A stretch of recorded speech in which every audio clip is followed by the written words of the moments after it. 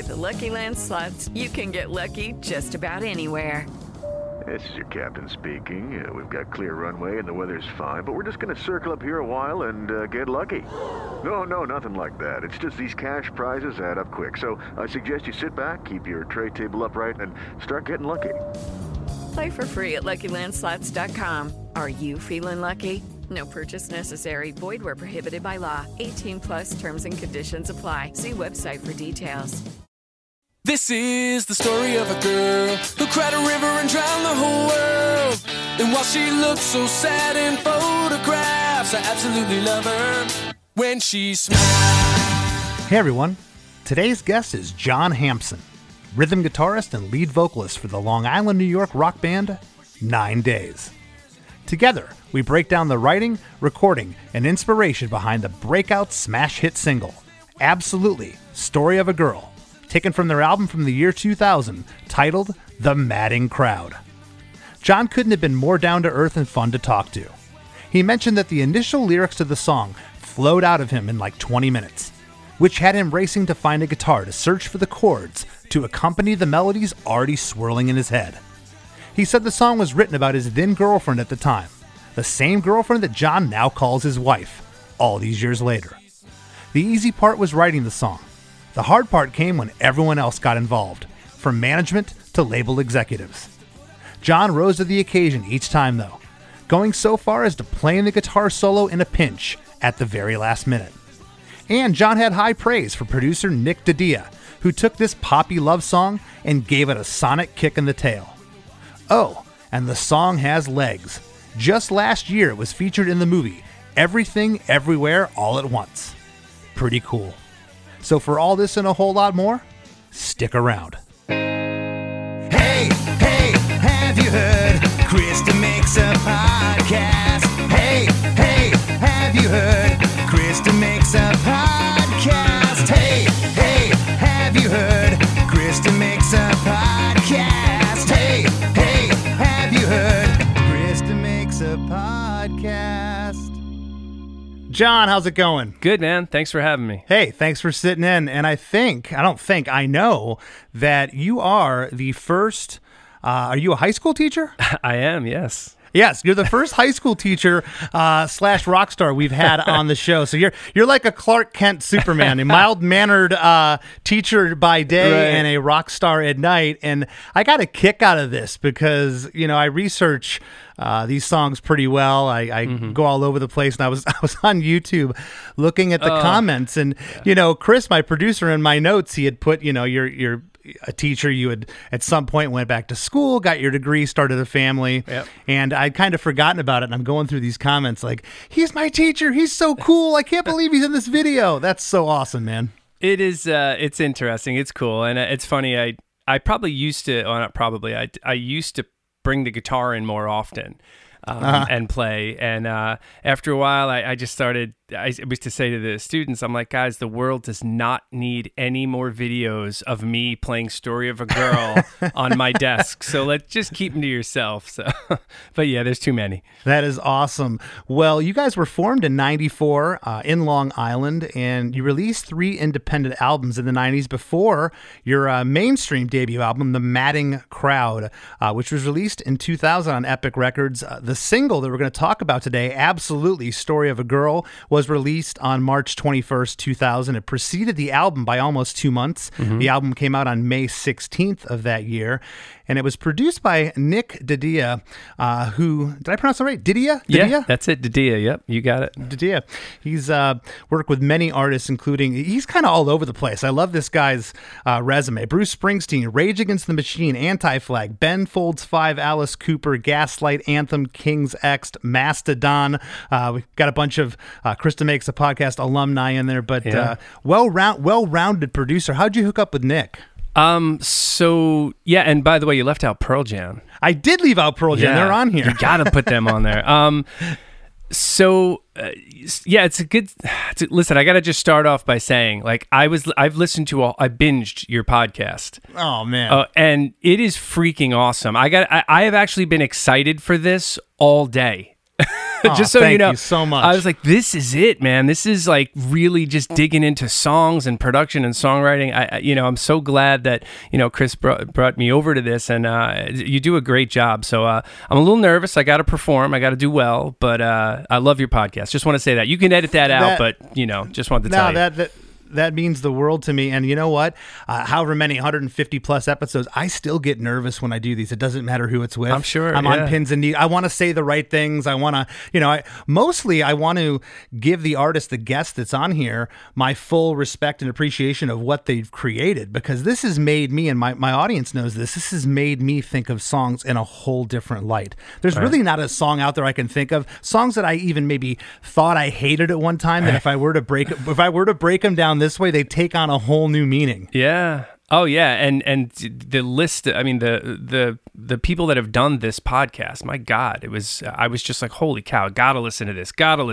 Anyway, it was great, and you do a great job. But anyway, now that I've buttered you up, no, I'm serious. Well, no, I mean, how did you hook up with Nick? Because, there's so many producers, and here you are, you get signed to Epic, and I'm sure all these things are going through your mind, because I had read that you had released shopped a 3-song demo, and I think Absolutely was on that demo. Is that correct? Yeah, it was. Look, we're like such a stereotype cliche story. I mean, we were turned down by every single label at least once, and we did put out some records on our own, and we did demos nonstop, and we just kind of kept climbing a little higher, a little better, a little more traction each time. And so I guess to sort of address the Nick DiDia thing first, that it's kind of an interesting story, and I've never. There's a few things I figured this time around I would talk about with this song that I've literally never talked about. And that's awesome. When we signed with Epic, we were actually on like a little subsidiary label of theirs called 550. And our A&R guy's name was Mio Vukovic. And if you are familiar with the Wilco story, Mio was the guy over at Reprise who was going to bring Wilco over. So, Mio signed the band, and we were talking about producers, and this is how I remember it. I really was racking my brain and saying, did I get this right? But for whatever reason, we were under the impression that Brendan O'Brien was producing our album. And Nick DiDia is an amazing, by the way, engineer. He engineers a lot of Brendan's stuff, or did. So I knew Nick was involved, and I loved the sounds of the record, so I was psyched. And then it was one of those things where I don't know if we were ever officially told, no, Nick's the producer. It was kind of like we sort of found out along the way that, all right, it's Brendan's just going to give us some of his gear, and we're going to go to Atlanta, and we did the record. And that is in no way to say that we were disappointed. It was just like we had struggled so long and to get to that point. You're not going to start questioning, things that, it was like, okay, well, Nick's awesome, and we know that record's going to sound great. And to be honest, we had produced all of our own stuff to that point. So we were not like dying for a producer, and Nick definitely helped us shape those songs, but he was really responsible for helping us capture the sound of the band, and he did a great job. Yeah, the recording sounds real. Yeah, it's the only way I could describe it. It doesn't. Was it done to Pro Tools or was it recorded to tape? So this is another one. I had to really rack my brain. Nick, at the time, we did this 99. It was May and June into July of 99, and obviously Pro Tools was around. And I believe we tracked to tape, and then they dumped that to Pro Tools. Okay. Okay. But we recorded live the music. It was 100% live. We tracked as a band in that big room at Tree Studios in Atlanta. Everything was done like that. And then we would make a few fixes, and then we would move on to overdubs and vocals. But all, drums, bass, 2 guitars, and keys, whenever possible, were all tracked live. I mean, you can tell. That's what I meant by it sounds real. Yeah. There's something honest about this. Chris Lord-Alge killed it with the mix. Mm-hmm. I mean, Chris always does. Anything he touched, as long as the engineering and the sounds were there, he could make it sound good. But, this song is now, 23 years going on, 23 years here. Yeah. And it just, I've said this before so many times on the show, it only sounds dated because I know when it was released. Right. But it sounds great. He did a great job. And another thing with the mix with this song, and I don't know how deep you want to get into this particular thing, but Chris Lord-Alge was the third guy to mix the song. No kidding. And, Nick DiDia did a mix, which sounded great. It kind of matched the rest of the record. It was a little more raw. And then we had a guy who I'd gotten to be really good friends with, Brian Malouf, who was, I believe he was at RCA at the time, and he was an A&R guy that we were talking to for a while, and he just had a lot on his plate and, really couldn't sign the band. But we stayed really friendly, and Brian is an amazing engineer and mixer, and he mixed Story of a Girl, he mixed So Far Away, and he mixed If I Am out in L.A. Then after that, Chris Lord-Alge did a mix, and that was the one we went with for the single and on the album. And there's a good story behind that too. So, well, let's hear it. Let's hear it. Don't stop yourself. So, listen, Nick DiDia is amazing. And we tracked that song, we tracked Story of a Girl, and I just didn't think the snare was right. I was like, the snare drum it's not right.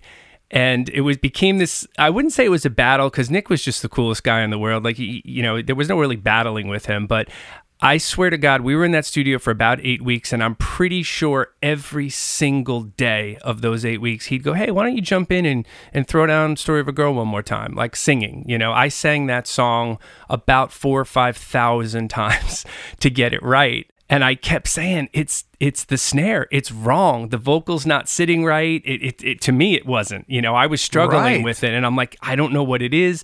But he was like, this is a great take. We're keeping this. We're keeping it. And I was like, okay. And I just kept singing it. And I was like, it just wasn't killing me. But everything else on the record was working great. And so I was a little bit kind of like, man, I know this is the single. I know this is the song, and I'm struggling here. I'm a terrible singer. Every singer probably goes through that. And so when Brian Malouf did the mix, Brian shined it up a little bit more, and I was like, okay, this is closer. And I really liked Brian's mix a lot, and I like Nick's mix as well. And I'm not playing politics. They were all good. I listened back to them recently, and I'm like, man, Nick's mix was great. But yeah. But I do remember still feeling like we just didn't quite have it. And I don't remember who convinced the label to spend the extra money and have Chris Lord-Alge do it, but he did.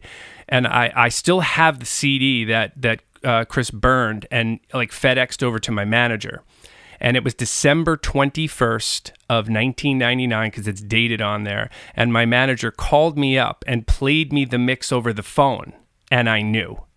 I was like, that is it. And I was so excited. I was like, that's it. And I'm sure Chris layered in some, little drum samples or whatever magic he did. But whatever he did, I just knew over the phone. I'm like, that's what I've been waiting to hear for months. And that became the mix. I am so glad you expounded and said that, John, and I'll tell you why. Because, there's an old saying you've heard, oh, we'll fix it in the mix. Right. You do not want to hear that as a performer, ever, especially as a singer. You're not going to fix it in the mix. That means that we're going to either bury you or put some weird effect on you or get your bass player to sing it. We're going to do something. Right. And, the fact that you got this mix back, and Chris is a master of that, the way, and a lot of these mixers are, it's how their EQ is, how they equalize everything and where everything sits in the mix. And like you said, whatever he did, he maybe added something on top of that snare drum, another sample, another sound that when you heard it back, you're like, there's my vocal. Yeah, exactly right. It worked. He's amazing. I love him. Yeah.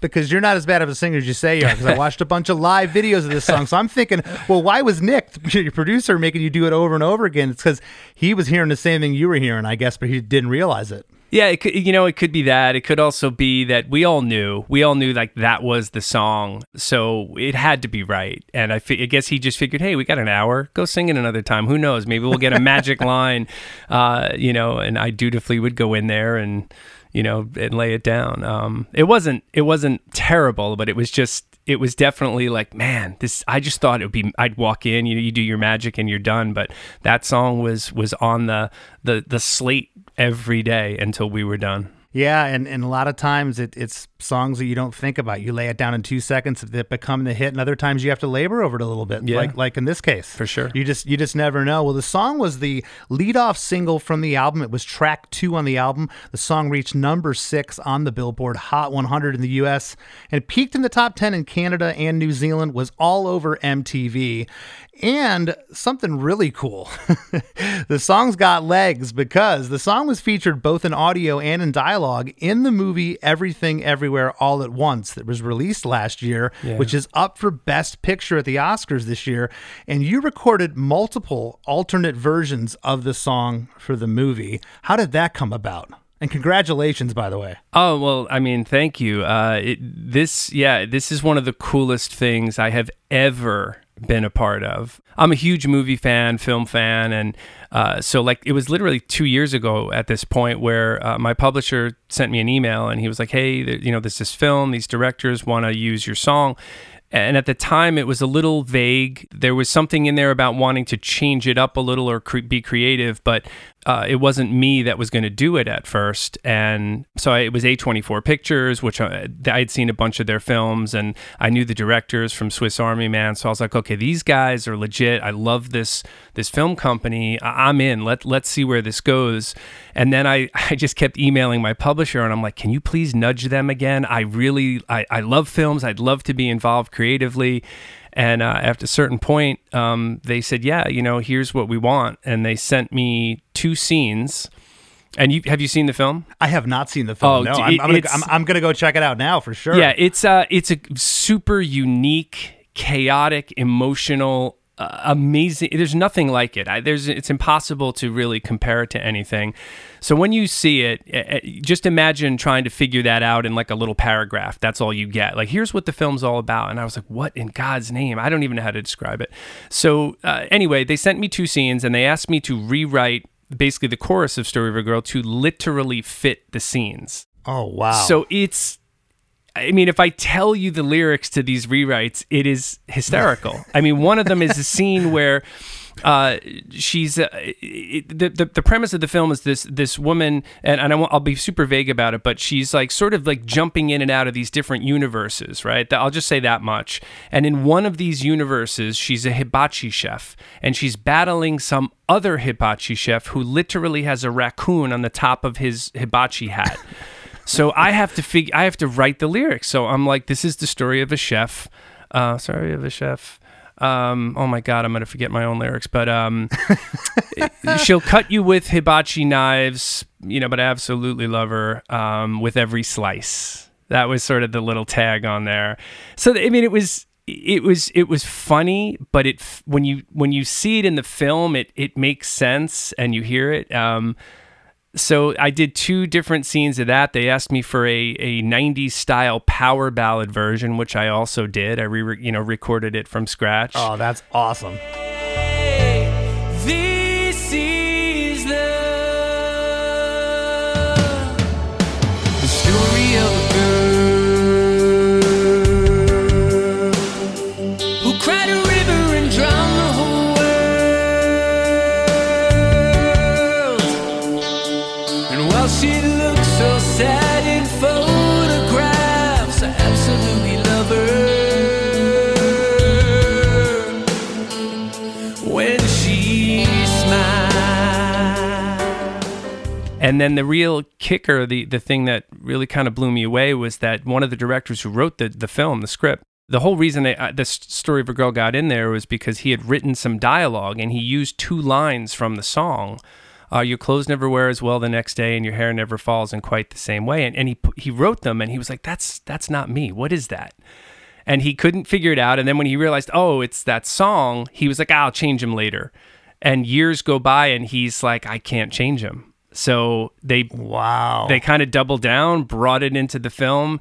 So when I got to see it in a theater and I watched the actor deliver those lines, I was like, this is amazing. It was very cool. That is unreal. And I know the answer to this, but did you ever think 23 years ago that 23 years later you would have another pop from a song you wrote? And that's just amazing. No, I always tell people you never know. I live by that. You never know. I mean, that's Yeah. I mean, that's like, if you're a musician, you kind of have to live that way, right? I mean, you just never know. You got to hang in there and just keep doing what you do and hope that it comes around. And this was a truly unexpected thrill. Well, it was unexpected to me because, it says recorded multiple alternate versions. I had no idea what that meant. And to completely go in and write the most ridiculous words to your hit song had to be crazy. You had that demo. One last thing before we jump into the song. You had the demo you had shopped to Epic. Yeah. I looked for a demo of this song online. I couldn't find one. Is there one for the song you could share with us? Yeah, there's definitely. I'll share it with you. I actually love the demo, and the first label, we almost signed to Columbia originally, and they actually wanted to just basically remix the demo. You look in the mirror, so how do you choose? Your clothes never wear as well the next day, and your hair never falls in quite the same way. You never seem to run out of things to say. This is the story of a girl who cried a river and drowned the whole world. And while she looks so sad in photographs, I absolutely love her when she smiles. I really do love the demo, and just to give a super quick background on it, the band came out of sort of this big bombastic late 80s, early 90s sound. I was in these other bands, and so with 9 Days when it started, I was so determined to just like turn off distortion, just use like tube amps and clean sounds and acoustic guitars, and that I just was so sick of like big giant guitars and everything just being big. So we were layering in mandolins and accordion and Hammond and percussion. And so the original demo of Story of a Girl was sort of at the tail end of that, where we were just kind of getting back into some more guitar oriented stuff. So the demo's a little cleaner. And I tell you one really cool thing about the demo. When you hear it, it's a totally different guitar solo. And Brian DeVoe, the guitar player, played this awesome, it was like this Ace Frehley kind of solo, this climbing up the neck, bending thing, and he just nailed it on the demo.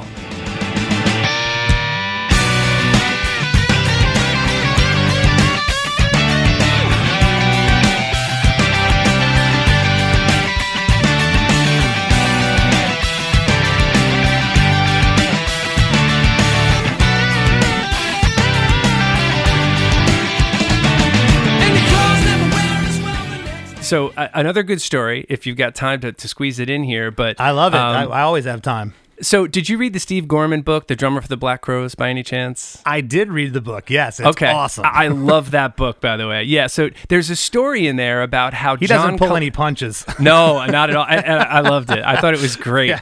But there's a story in that book about how, and Hard to Handle, John Kalodner, that legendary A&R guy, heard the original guitar solo and was like, that's not a hit song guitar solo. And Brendan O'Brien, back to Brendan, recorded the solo for that song when like everything was done. They just redid that solo, and and that was it, and it becomes this big hit. So I had no idea until I read this book only a few years ago, but going back 23 years, so Brian does the same solo on the album that's on the demo. Although he'll admit this too, the album version, for whatever reason, that magic that was on the demo just didn't quite click. We even talked about flying in the demo solo. We never did it, but I still loved his solo. And then Mio, our A&R guy, comes back when we're mixing, and we're going to master in New York. And he's like, I played this for John Kalodner. And John Kalodner said, this is a hit song, but it's not a hit song guitar solo. So I'm reading the book and I'm like, holy shit, like this is his MO. Yeah, this is his right? line. This is what he's got to do. I don't know. I blew my mind. I was like, I cannot believe this happened to somebody else. So we're in the studio in New York now. We're supposed to be mastering, and there's all this pressure to do a different solo. So you know how that is when somebody's like got you under the gun like that, all of a sudden you sometimes you fall apart and you're like, I got nothing. Well, yeah, now you're second guessing yourself. Everything. Like, if this isn't it, well, what is it? Right. We've been living with it for 2 years between the demo and the album. So, Brian's in there sweating, just trying his best to come up with something brilliant, and it's just not happening. And I'm starting to get calls from my manager like, hey, we've got so-and-so we can get over there. And I'm like, there's no way I'm pulling some random guy in here to play a guitar solo on my song. So as Brian was playing, I'm just like in my head, I'm like singing melodies. I'm just trying to find a way out of this.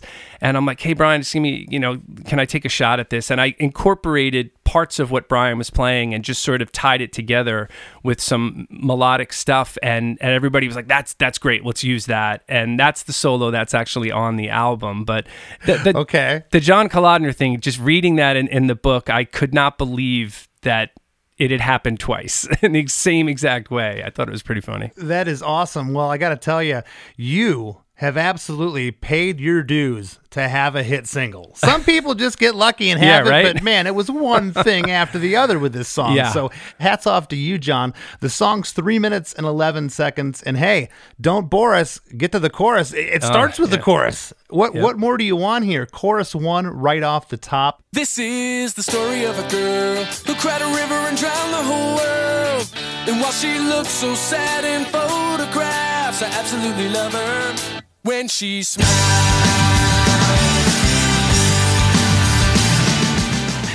This is the story of a girl who cried a river and drowned the whole world. And while she looks so sad in photographs, I absolutely love her when she smiles. True story? Mm-hmm. Pretty much, yeah. Yeah. So I'm dating this girl at the time, and I'm like in my mid-20s, and she's a couple years younger than I am, and she was the first girl who made me sit down and was kind of like, listen, I'm not in here just to kind of hang out and have fun. Like I'm thinking long term. I'm looking for a ring. And I'm this mid-20s musician who's got no money and trying to, make it and I'm just thinking, this girl's out of her mind. But we were dating, and make a long story short, basically anytime one of her friends would get engaged, my weekend was ruined because it wasn't her. So that happened. I was at a gig. I was actually playing with Harvey Danger. Remember those guys? Of course. Yeah. We're doing a gig with those guys, and somebody got engaged, and she was all pissed off at me, and she walked away. And it sounds very cheesy, but she walks to the other side of the venue, and she's talking to a couple girlfriends, and I'm watching her and kind of grinding my teeth, and I'm like, oh, I can't stand her. And then as I'm thinking that, she just laughs about something, and she's way on the other side of the room, and I literally think, I can't stand her, but I love her when she smiles. And the words just started coming, and the melody, that chorus was the first thing. That's why the song starts with it. It was the first thing that happened. I started singing that, and the words just came out. It came out really fast. All the easy stuff with the song happened in the beginning. I wrote most of it, probably within about 20, 25 minutes, most of the song was lyrically and melodically there. And then I didn't even have my guitar at the time, and I went over and I picked up the guitar. I was like kind of like pacing around, trying not to lose that moment. And I just picked up the guitar and started trying to figure out the chords that fit under that melody. That's kind of how it happened. Yeah, there's some fun chords in this. I like what you did here. There's vocals on the first line with "This is the," and on the last line, "When she." It stops there, and it's just the vocals, and those two little spots there, that's a hook within this song every time that happens, and it happens a couple times. Sometimes you don't think of those things being hooks. It's got to be this big guitar hook, and you don't even mean to do it, but where you put those stops or just a vocal, it gets personal there. It's awesome. Thank you. Yeah, I appreciate that. Yeah, the whole band comes in for 4 bars. I call this part, John, the post-chorus jam. Drums, bass, stereo guitars. Was this a B3 organ? Yep. Hammond? Yep. Okay. Real Hammond. Yep. Real Hammond organ in there, and I'm hearing tambourine and, I believe, shakers in here. There's definitely shakers in there. I feel like they're in the second verse more so, but I'm sure we threw that in there, yeah. It's funny, and it's a Lord Alge trick, okay? Because I hear it somewhere else in the song where it's like, I know the tamborine's there, but you could barely hear it. In other parts, it's really loud. So I kind of think it's in there maybe the whole time. But after the post-chorus jam, we're into verse 1. How many days in the year she woke up with hope, but she only found tears, and I can be so insincere, making her promises never for real.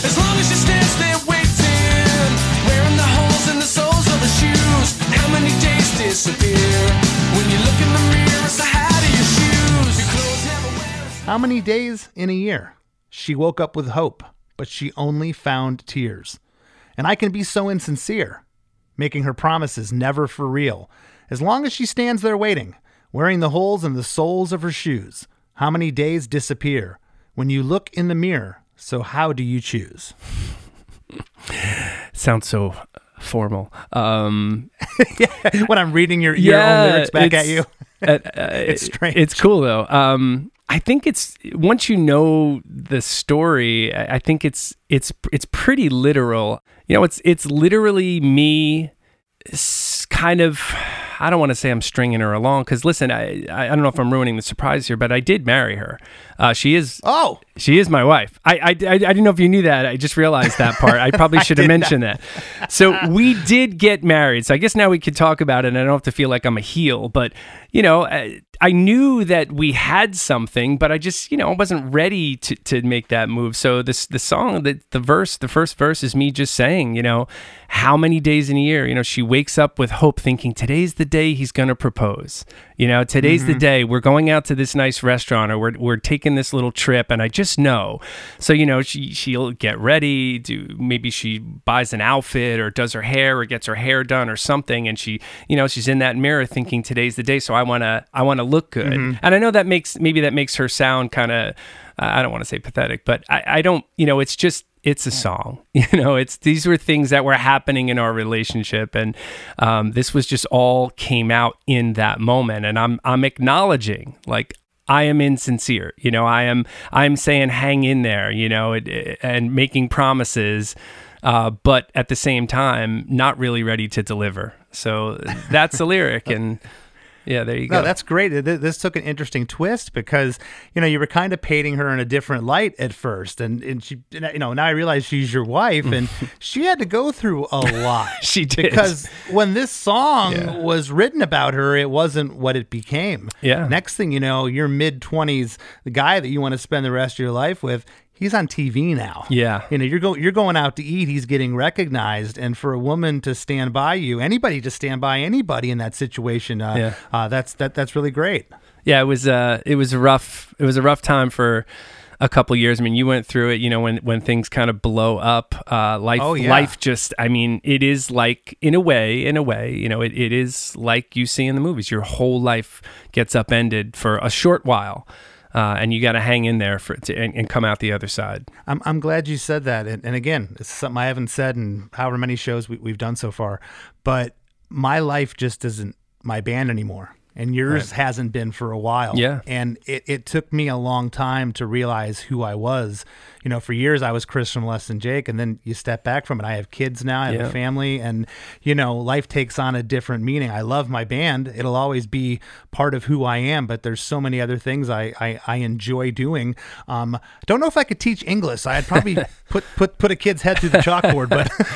especially if you're teaching high school English. Yeah, it's a whole other thing, but it is the only other thing that I ever imagined doing, believe it or not. It's just one of those things where back in high school, I remember my senior year, I had this fantastic English teacher for college reading, college prep, Mr. Kozira, if he's out there.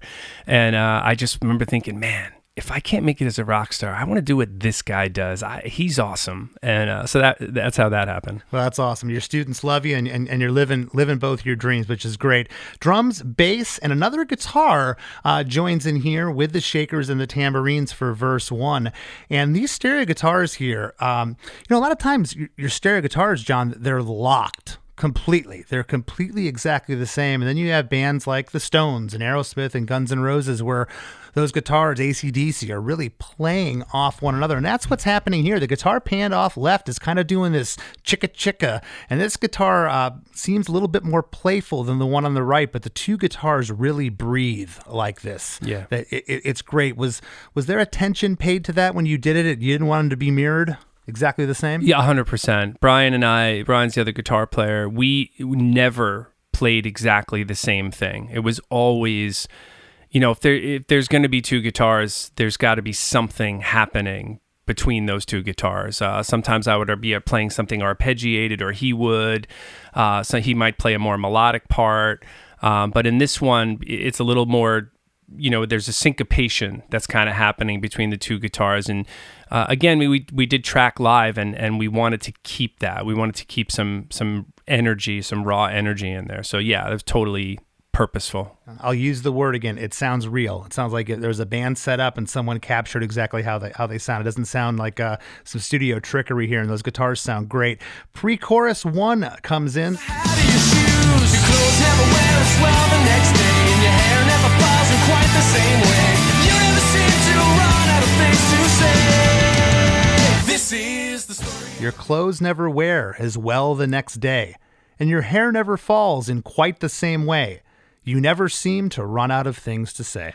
So those lines, it's funny, when I wrote them, growing up on Long Island, it's kind of like if you grow up in Jersey, it's Springsteen. If you grow up on Long Island, it's Billy Joel.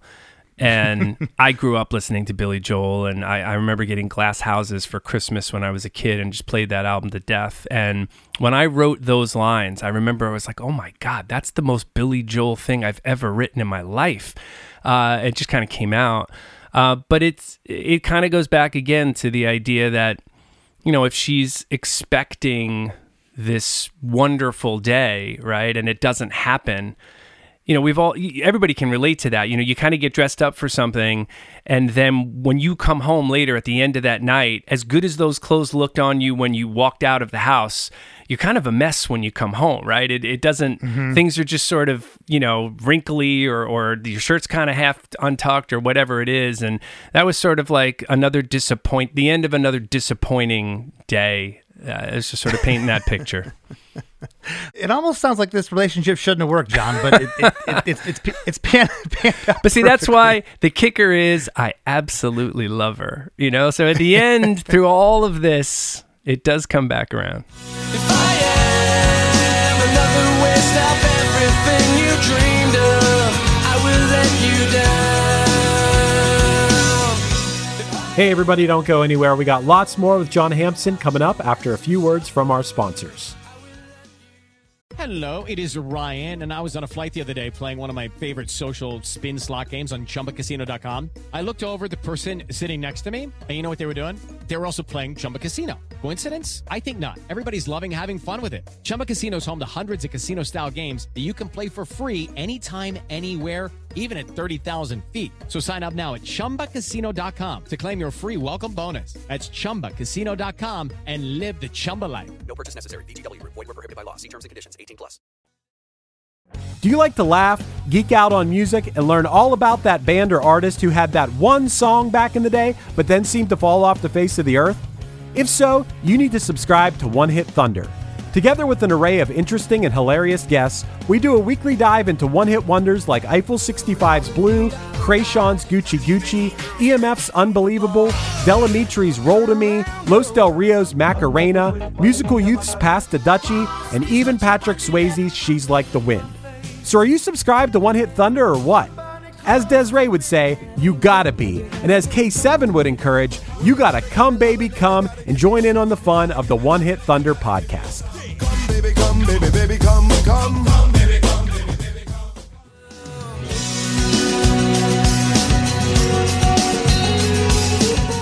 And now, back to the show. Well, in pre-chorus 1, drums, bass, stereo guitars, and a buried arpeggiated guitar noodle kind of panned off right. And there's a keyboard playing a lick panned off left, and the shakers are present here too. Love what that keyboard's doing in this pre-chorus 1.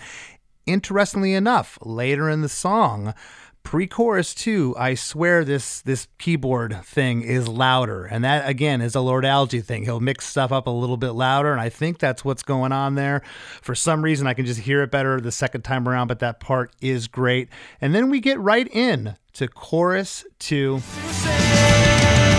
This is the story of a girl who cried a river and drowned the whole world. And while she looks so sad in photographs, I absolutely love her when she smiles.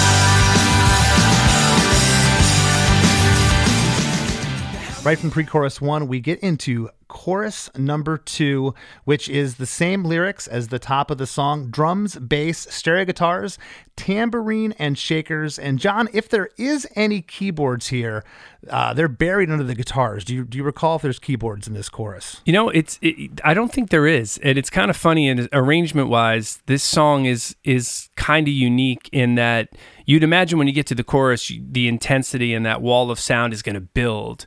Yes. But the harmony comes in really loud. You got that tambourine going there, and there really aren't keyboards in the chorus. I couldn't hear them, and that's to your point. That's what made me go, wait a second. This is where the big, organ keyboard pad should come in, and they're not there. Yeah, and I don't remember that ever being a decision. You know, I'm sure it was.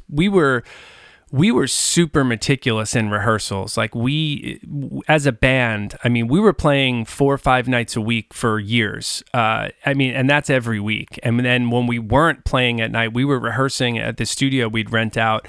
I remember every Tuesday, Thursday, we'd go from 12 to 4 and we would just work on new songs and as a band. And so, I mean, we were tight and we really kind of gave each other a hard time about parts. It had to be right. So at some point we must have decided, hey, Jeremy, our keyboard player, like, just don't play in the chorus. I just don't remember doing it, but yeah. Well, I don't think you need it because of exactly what you said. This is the first time that we get harmonies in the song. Mm-hmm. And there's a harmony on every line here. Again, this is at the top, just vocals only, but there is a harmony there.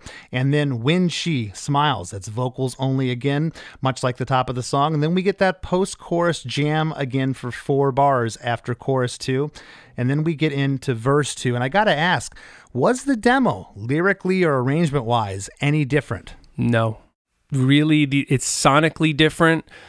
And there are some. The difference is that on the demo, and I'm not sure why we did this, but instead of Jeremy's playing like a whirly, a distorted Wurlitzer in the verses and stuff, mm-hmm. and we actually tried out like this synthesizer kind of sound on the demo, but arrangement-wise, it's the same. And the reason I ask that mostly is when we get to the 4th chorus at the very end of the mm-hmm. song, it really changes up there. Yeah. That's the only time the chorus really changes. And I figured maybe that was in the studio going, you know what, we should branch out here. But it's interesting to hear that was the same thing on the demo.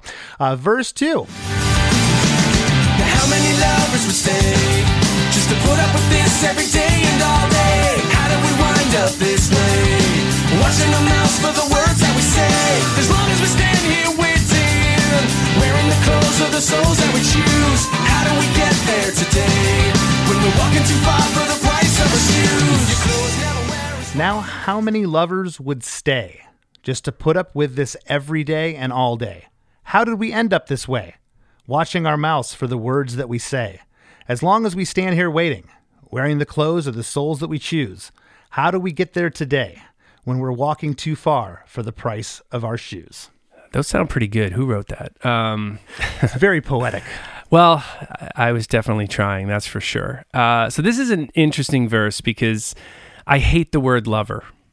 And I struggled with what else I could put there. And it just worked, but I've never called someone my lover. I can't imagine. Mm-hmm. I know people do. I just couldn't. And you know what gave me permission in my own head was Neil Young, the song Birds. I don't know if you know this off after mm-hmm. the Gold Rush, and he says, "Lover, there will be another one." I was like, all right, if Neil Young can use lover, I think I'm okay. Lover, there will be another one who'll hover over you beneath the sun. But I that was a rough one for me. And also, it's funny, the lyric sheet that you have is the single lyric. The actual lyric is just to put up with this shit day after day. And there was another trick I fell for where during the mix, Epic was like, hey, can you just give us a clean version for, commercials or whatever? Because I always thought they just bleep that word out or duck it. I thought that's what they would do. They used to do that a lot. Right.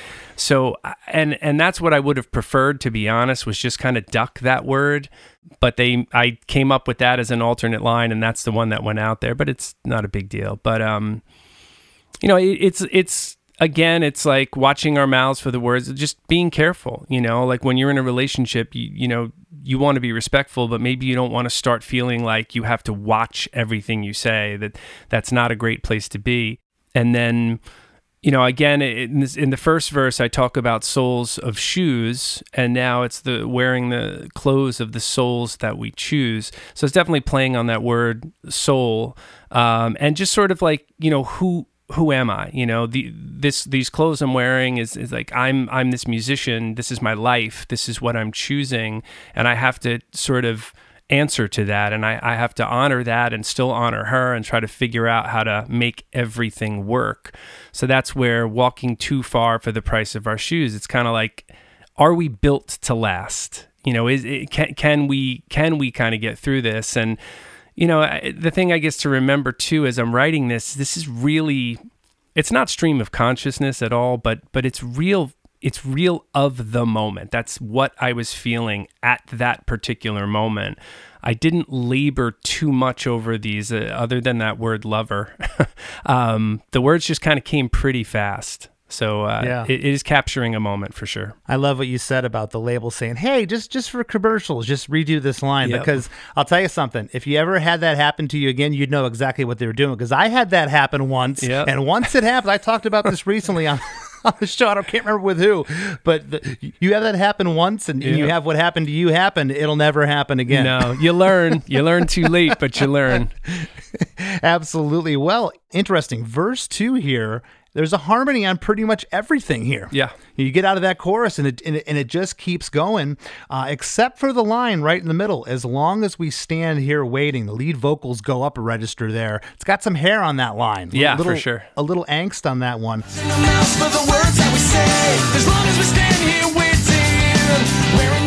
The shakers are here. This is the part where I think the tamborine's there, but it's really buried. Drums, bass, stereo guitars are in, and a guitar panned off left and a guitar panned off right. Both of these are doing this staccato, rigid type lick. And it just really makes the verse move here. And there's a cool keyboard part panned off left that sounds like something out of a space movie. That sound is really cool. I don't know what that is. It's a really cool sound though. Yeah, that's a whirly through, I'm sure, Brendan O'Brien, we used a lot of his equipment, and he has such amazing vintage amps and guitars and Wurlitzers, Hammond, everything. So that was a whirly through some sort of old amp, tube amp, that we just kind of distorted out a bit. And I love that part. It's a really, I was trying to think if I've ever heard it. I'm putting it up against like funk records, disco records, like things like that would have keyboards, rock records. I can't think of another sound like it. It's really unique. That's cool. Yeah, it's just part of what we did for so long. To me, we used that sound, maybe not exact, but that idea of a sound we used quite a bit. So, that distorted whirlies on a bunch of other songs on the album. And the guitars you were talking about, that's one thing that's different on the demo.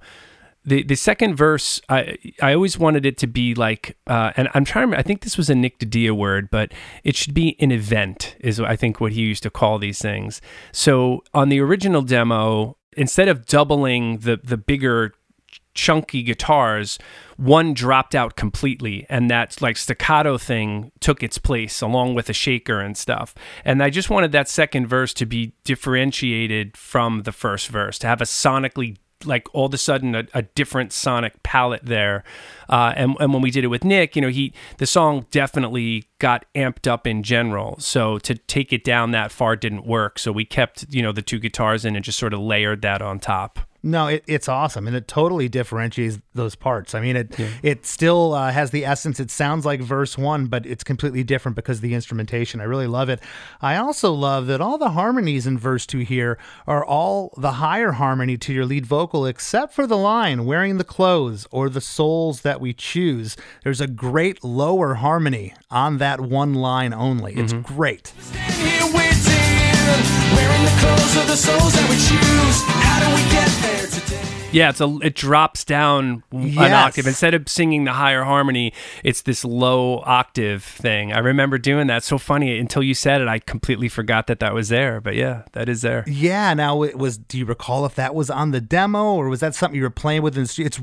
It really stuck out to me because the rest of it, the harmony's all higher than the melody, and there it goes lower. It was like, whoa, what is that? It's great. Yeah, you know what? I don't remember if it's on the demo. I feel like it might have been, because again, on the demo, things were definitely cleaner.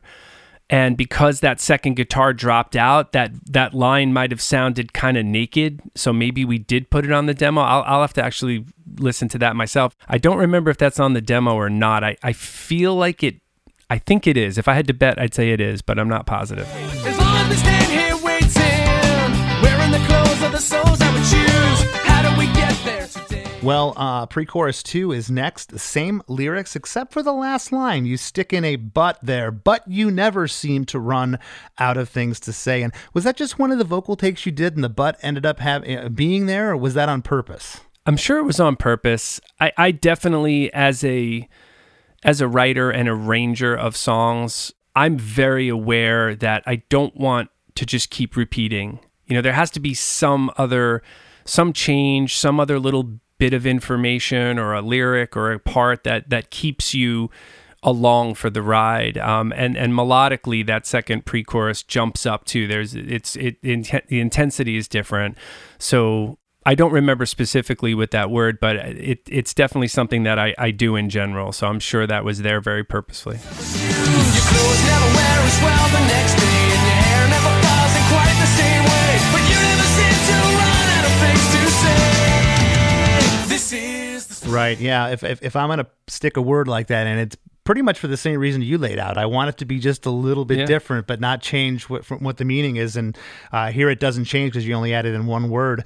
Well, we get into chorus 3. This is the story of a girl who cried a river and drowned the whole world. And while she looks so sad and lonely there, I absolutely love her when she smiles. This is Again, the vocals are naked there. I'm calling that an awesome hook that you guys probably never even thought of as being a hook. It's great. And then on the last line, when she. Everything here, again, there's harmonies throughout the whole chorus. Same instrumentation as chorus 2 pretty much. And then we get in to the musical bridge here of the song. What I love here at the end, when she smiles, the melody and the harmony notes change on Smiles. Yeah. When the band goes to that E minor 7th for this bridge part. It's really cool. And this goes on for 8 bars, drums, bass, stereo guitars, and a funky keyboard solo panned off left, and the tambourine is nice and loud. This is followed by a guitar swell and a lone tom hit with some good reverb on that. Sounds really big. To take us into the guitar solo for 16 bars, the guitar solo that John played. Yeah. When she smiles.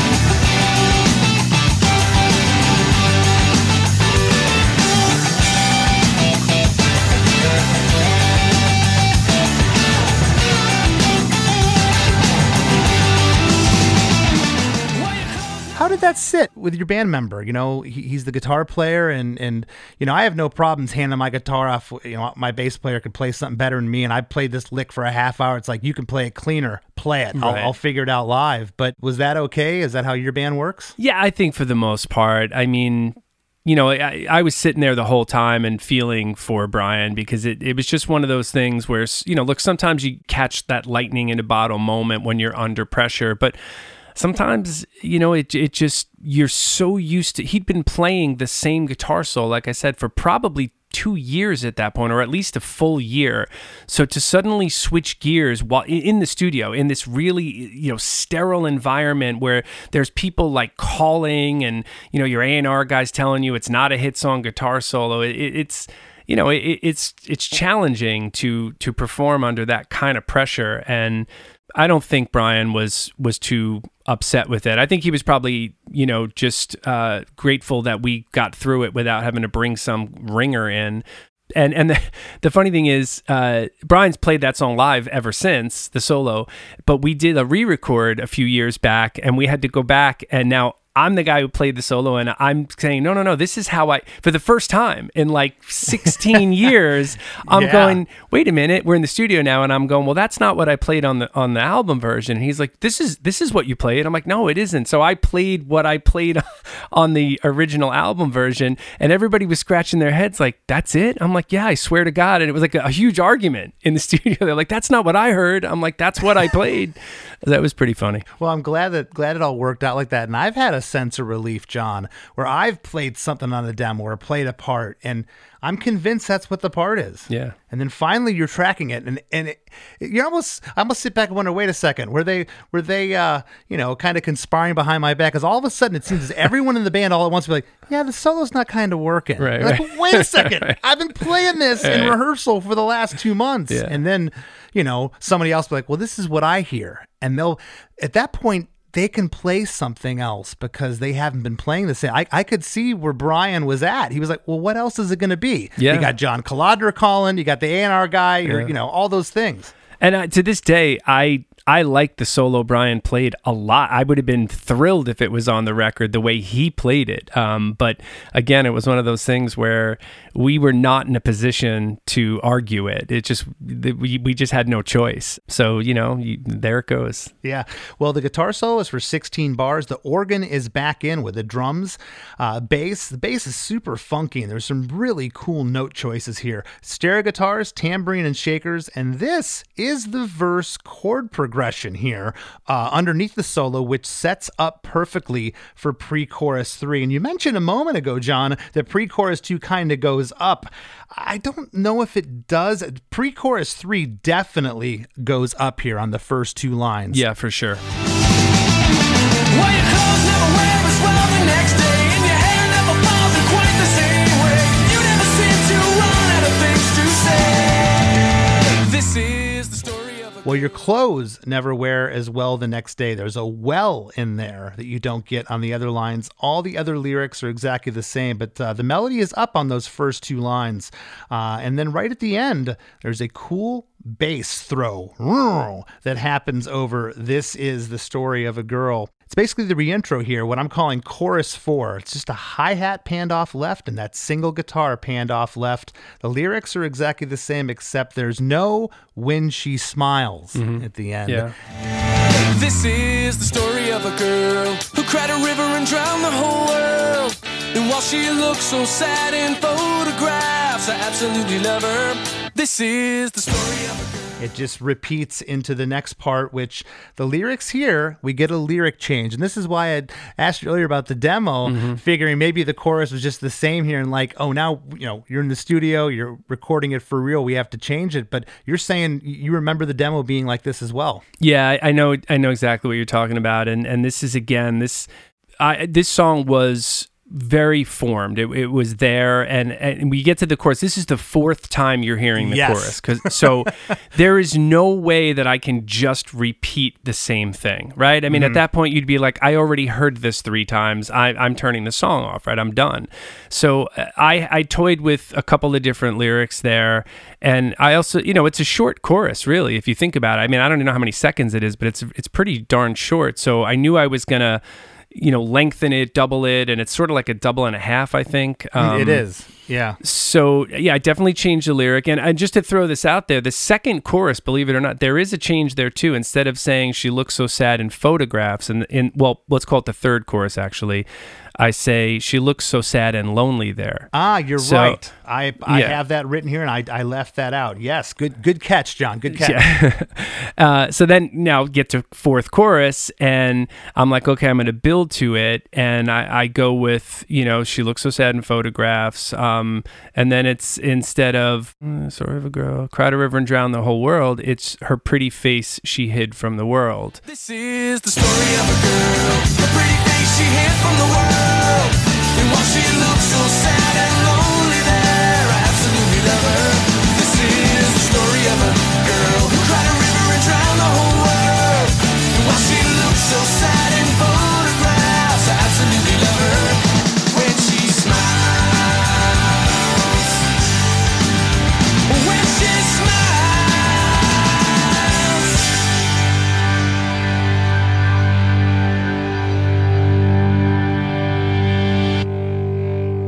So I definitely was super cognizant of changing those lyrics to give you something new, to get the story one step further down and say something else about the girl in the story. You know, her pretty face she hid from the world. And then there's that little vocal hiccup. This is the story of a girl. Yeah. So that I'll tell you right now, when I came up with that moment, that is the moment where I went, holy shit, this is a hit. That's the first time. I never thought like that. We really were, believe it or not, we were a rock band. We didn't think about radio. We didn't think about hits. But this song just came out, and I remember that moment when I came up with that, just like that little pause, and I was like, holy cow, that is going to make everybody have to get to the end of this song, because you want to hear that moment. And that's when I felt like I was done. You know, I felt like I did it. The song is complete. That's really interesting, and we're going to get to that in 1 second. And a couple things here. We get that last chorus is just like the intro, but you get "Know When She Smiles." And the next part that you were just referencing, this is the story of a girl with a new lyric here, a pretty face she hid from the world. And while she looks so sad and lonely there, I absolutely love her. There's no when she smiles there. But on the next part, when we go back to the actual, the same chorus that was earlier in the tune, the back half, you get when she smiles twice. That hiccup you're talking about, you can't probably see in my notes here, but I wrote vocal hiccup. That was the that's great. That was the exact term that I used there. This is the story of a girl who cried a river and drowned the whole world. What was it about that vocal hiccup that made you think that was a hook, that people were going to want to hear that? I don't know. It happened. It was intuitive, and the song has a syncopation to it. It has a rhythm. Like it definitely, you're moving when you hear it between the drums and the guitars and even the sort of meter and the rhythm of the vocal. So that just felt very natural when it happened. And I wasn't sitting there going, I need to do this. It just kind of happened. But I was like, oh my God, that's it. Like that's the thing. Because I've done clever tricks like that before in the studio. I'm like, oh, this is great. I'll put a pause there and it'll be a little hiccup. And everyone's looking at me going, no, stop doing that, Right. And there's other times where I've done it by accident. And then I'm like, oh, I got to redo that part. Like, why? I'm like, oh, I did a hiccup. They're like, no, that was great, that pause. Yeah. So you never know when those things are going to come into play. But how did the band feel about that? How did Nick feel about that? With Nick Didia, all he really wanted to change in the song was just to make it a little sonically more aggressive and rock, and he did, and it was the right choice. I mean, it came out amazing. But the arrangement was, like I said, it was there. There's really no difference in the structure of the song from almost probably almost literally the very beginning. And when I wrote the song, I went home that night, and I used to have I don't know if you Tascam 388, that big 1/4-inch 8-track. You ever seen one of those things? That's what I had. That's what I was recording demos on, and I would use a drum machine.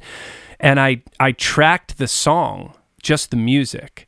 And I remember Brian came over to pick me up to go to rehearsal or something, and I had it on a cassette, and I popped the cassette in the tape deck to just the music, and I was like, just listen to this. And I sang along in the car, and he was like, I don't know if he said that was a hit, but he was like, that's a great song. And when we got to rehearsal, I never did this before, but we got to rehearsal, and I basically showed the band the song. Everybody kind of came up with their thing, but here's the song, here's the arrangement, and we played it for probably 2 hours until the band had it nailed. I wasn't singing though. I was like, I'm not singing a word of this song until we can play it, because I want you to hear it for the first time as a finished thing. So we went through it, and when the band could nail it from start to finish with just the music, I was like, okay, I'll sing it now. And I couldn't even look at them. I was just kind of like, they're gonna laugh. This is so pop. This is such like a cheesy pop song. And I started the song, we played the whole thing, and I remember everybody just kind of busted out laughing, like, oh my God, like that's great, like this is great. And it was a great feeling, but I'd never done that before, and I just kind of knew there was something a little special about it, and I wanted them to hear it for the first time, fully realized. So that was a fun little trick. Yeah, that's an awesome story. Well, the song ends with a full chorus, just as you hear it right at the top of the song, and ends with When She Smiles twice. The first When She Smiles is harmonized like all the rest of the lyrics here. Get that vocal pause on I Absolutely Love Her. There's this great snare fill that happens there. It's a really cool pocketed snare before the When She Smiles lines that happen twice. On the last When She Smiles, there's no harmony, but it's sung with conviction again, like that line with no harmony on verse 2, where you kind of just let loose there. It's the same kind of feeling.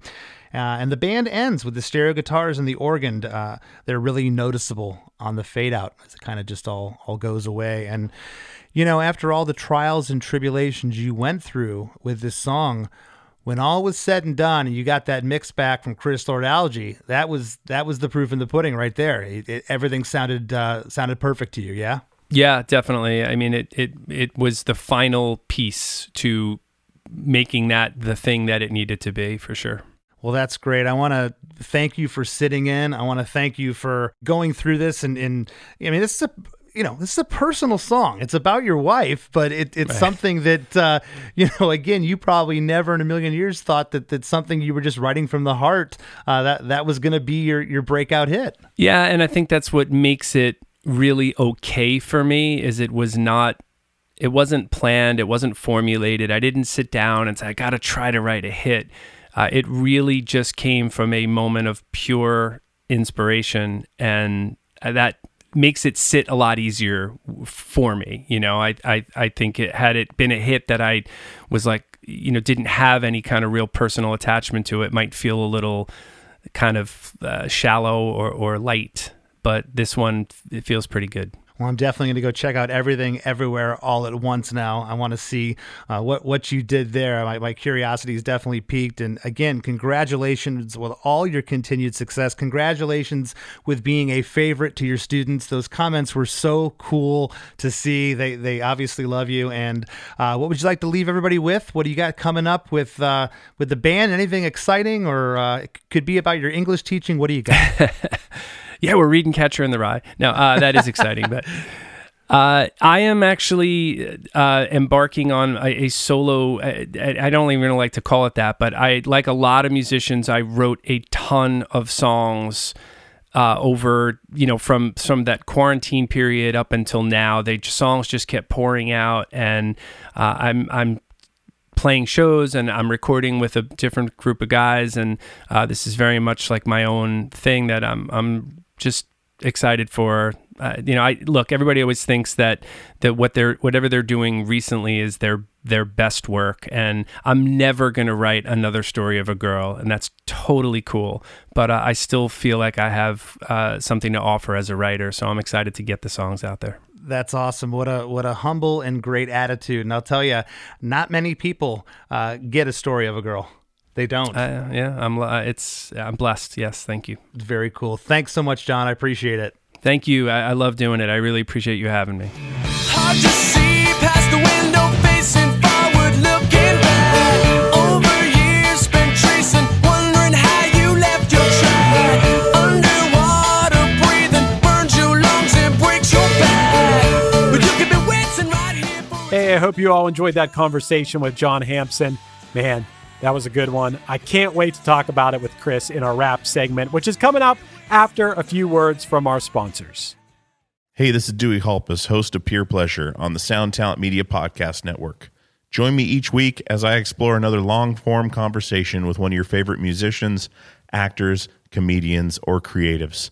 From Chino Moreno of the Deftones, John Gorley of Portugal the Man, to Fat Mike from NoFX and Ian MacKaye from Fugazi and Minor Threat, we go all over the map. From Fall Out Boy to Slayer, Peer Pleasure has it all. Check us out now on Sound Talent Media. As we near the end of the show, here's a band you might not know. Welcome to this week's Band You Might Not Know. If you'd like your band to be considered for Krista Makes a Podcast, all you have to do is email your best song via MP3 only and a short bio to bandyoumightnotknow@gmail.com. This week's featured artist is the Wellingtons, all the way from the wonderful country of Australia. Featuring Zach Anthony on guitar and vocals, Kate Goldsby on bass guitar and vocals, Koji Asano on guitar and vocals, Anna Dobbin on keyboards, and David Kleinjans on the drums. Their latest album is called End of the Summer. Here's a snippet of their song, Over and Done With.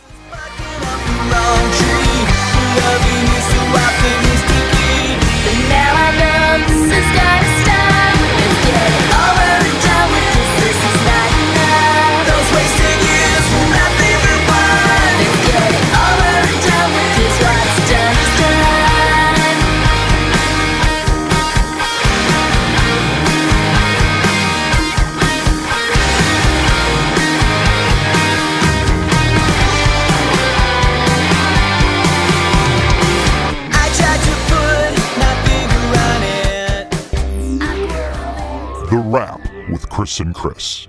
So, Chris, I think John was one of the best guests we've ever had. I'm not exaggerating. I love that guy. Well, I certainly don't want to hurt any past guests' feelings, but I will say he's one of the nicest guests, maybe top 3. What a nice guy. Awesome. Yeah, he's great. Hey, do you know how I originally got to know him, got in touch with him? Have I told you this? Well, no, I mean, I know he was on One Hit Thunder, your other podcast, but I didn't know how you hooked up. Well, we did an episode, I think in the first year of doing One Hit Thunder, we did an episode about Absolutely Story of a Girl. And he listened to that episode, and then he went on Twitter and he wrote a series of tweets to us like, hey, listen to the episode. It was great, but here's a couple things you got wrong, and like corrected us on some little things, was real nice about it. So then Matt Kelly, who produces One Hit Thunder, he kept in touch with him. And then, just recently we had him on One Hit Thunder as well. And we're just like, oh my God, this is such a great guy. And, it feels good to know that someone you're doing an episode about. I mean, with One Hit Thunder, we never think that the artists are going to listen to the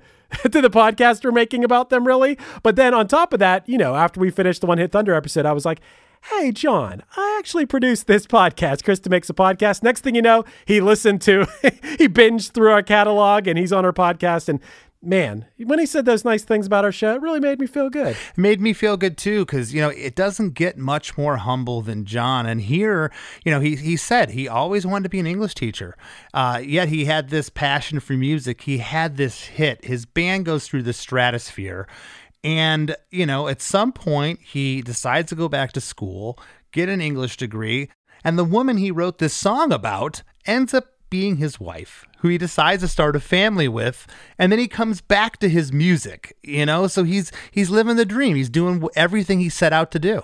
I mean, on top of that, his song that is from 23 years ago is now Chris, we actually, by the time this is coming out, we'll know if it won Best Picture. I believe that Everything Everywhere All at Once should win Best Picture. I've seen like 5 of the 10 nominees, but it's one of the best movies I've ever seen in my life, and I'm not just saying that. I absolutely love that movie. But it's like, it's like a perfect storybook. I'm sure he's had his trials and tribulations, as we all have, but I think his story is awesome as hell. I got to tell you, I laughed out loud when he was talking about using the word lover in a song. It's so funny, because it is a word that's used a lot in songs, lover. Mm-hmm. But I would feel so weird saying, oh, this is my lover. It's almost like baby too. I always put baby in songs, but I don't really say baby. Yeah. You know what I mean? It's so funny to think about that kind of stuff. Yeah. Lover's a weird one. If I were to use lover, and I never have, it would only be in a song. Right. Yeah, I think about Bright Eyes has a song, Lover I Don't Have to Love. That's one of the songs I think of. But it is like kind of common in songs to use that word. It made me laugh. I was laughing out loud. I mean, I was smiling through this whole thing. One of the things he was talking about, Chris, I don't know, you probably have experienced this.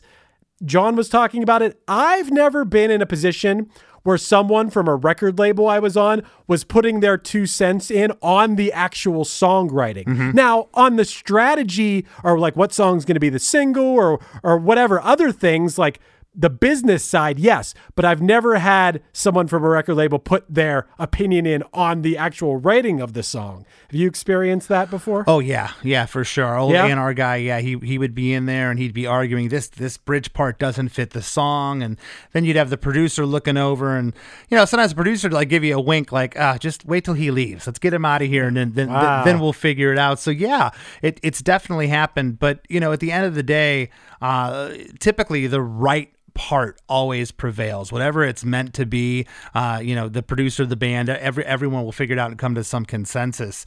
But, I got to tell you, John mentioned that, this song only took like 20 minutes to write. It's like stream of consciousness. It was really quick, which we've heard that a lot on this show. Your huge hit is written quickly, but the follow-up to him writing what he had to go through with the label, John Kolodner, people, arguing about this isn't a hit solo in the song. I've never heard such terminology. And then to not only have it used with them, but then he's reading, Steve from Black Crow's book.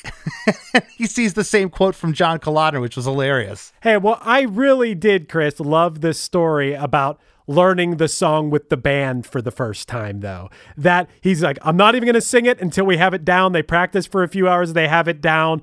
And the story, how he told, like, everybody's laughing. And I feel like there's an episode we did before where they talk about how there's so much emotion that if it makes you laugh, that's a good thing. And he's like, this is just like a pop hit. Like they sounds like they kind of knew it. And how could you not know it if you were playing this song? And it even goes as far as to when he was talking about that moment. Oh, I'm so glad he talked about this and how he knew at that moment that this was a hit. Was that little, you called it a vocal hiccup, I'd call it like a little stutter. This is the story of a girl. That's the moment. Mm-hmm. That thing. You're always talking about the little hooks in the songs, Chris. For some reason, that little pause makes the song. I can't even explain it. It doesn't even make sense. Something about the syncopation of the music and then that hiccup. It's just awesome. Yeah, I know. I didn't even have a chance to get to it, and he talked about it because he knew I was going to talk about it because it's just one of those things, and you don't know if that was by accident. Maybe he was made a mistake when he was doing that particular part of the song, or if it was intentional. In this case, you never know, and it worked out beautifully. There has to be something about your natural songwriting instincts. Chris, a lot of times you're talking about, we've had so many guests who they were young songwriters when they were writing their song and they don't really know the ins and outs of songwriting yet and they're just going with their gut. There has to be something about that natural instinct, that gut, that appeals to the listener's natural instincts and their gut feeling or something. There's some sort of connection there, and it's kind of like magic. Yeah, and definitely for this song, there was a magic there.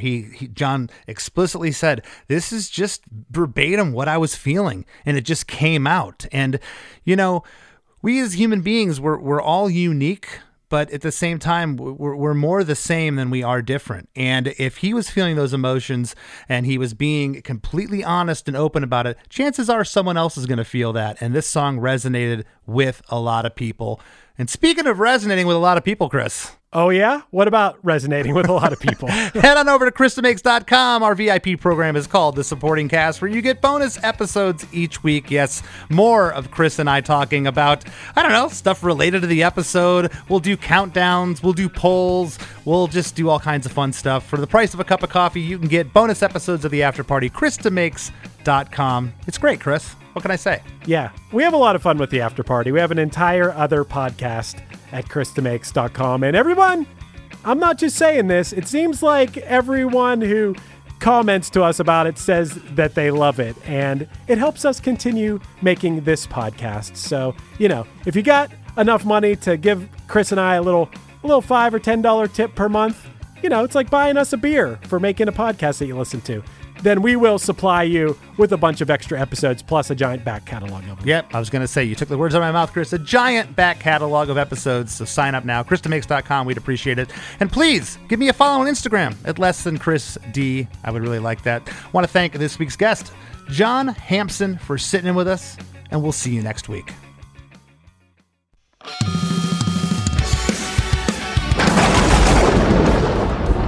Hey, everybody. Satan here. I know what you're thinking. Jesus Christ, Satan has a podcast now too?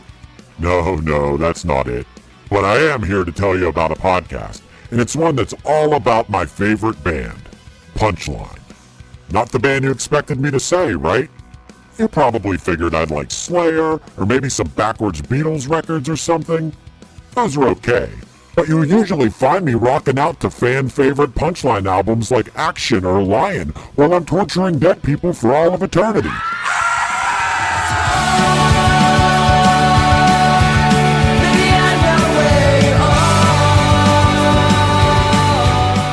Punchline's podcast is called A Band Called Punchline, and it's super entertaining to listen to this documentary-style look back at the 25 years of my favorite band.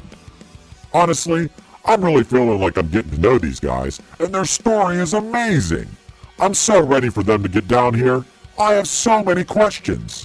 I gotta give them credit for catching on to my whole 37 thing, too. There's a reason why they're my favorite band, and if you listen to their podcast, they might become yours, too. A Band Called Punchline is available wherever you listen to podcasts. Check it out, and I'll see you all in hell.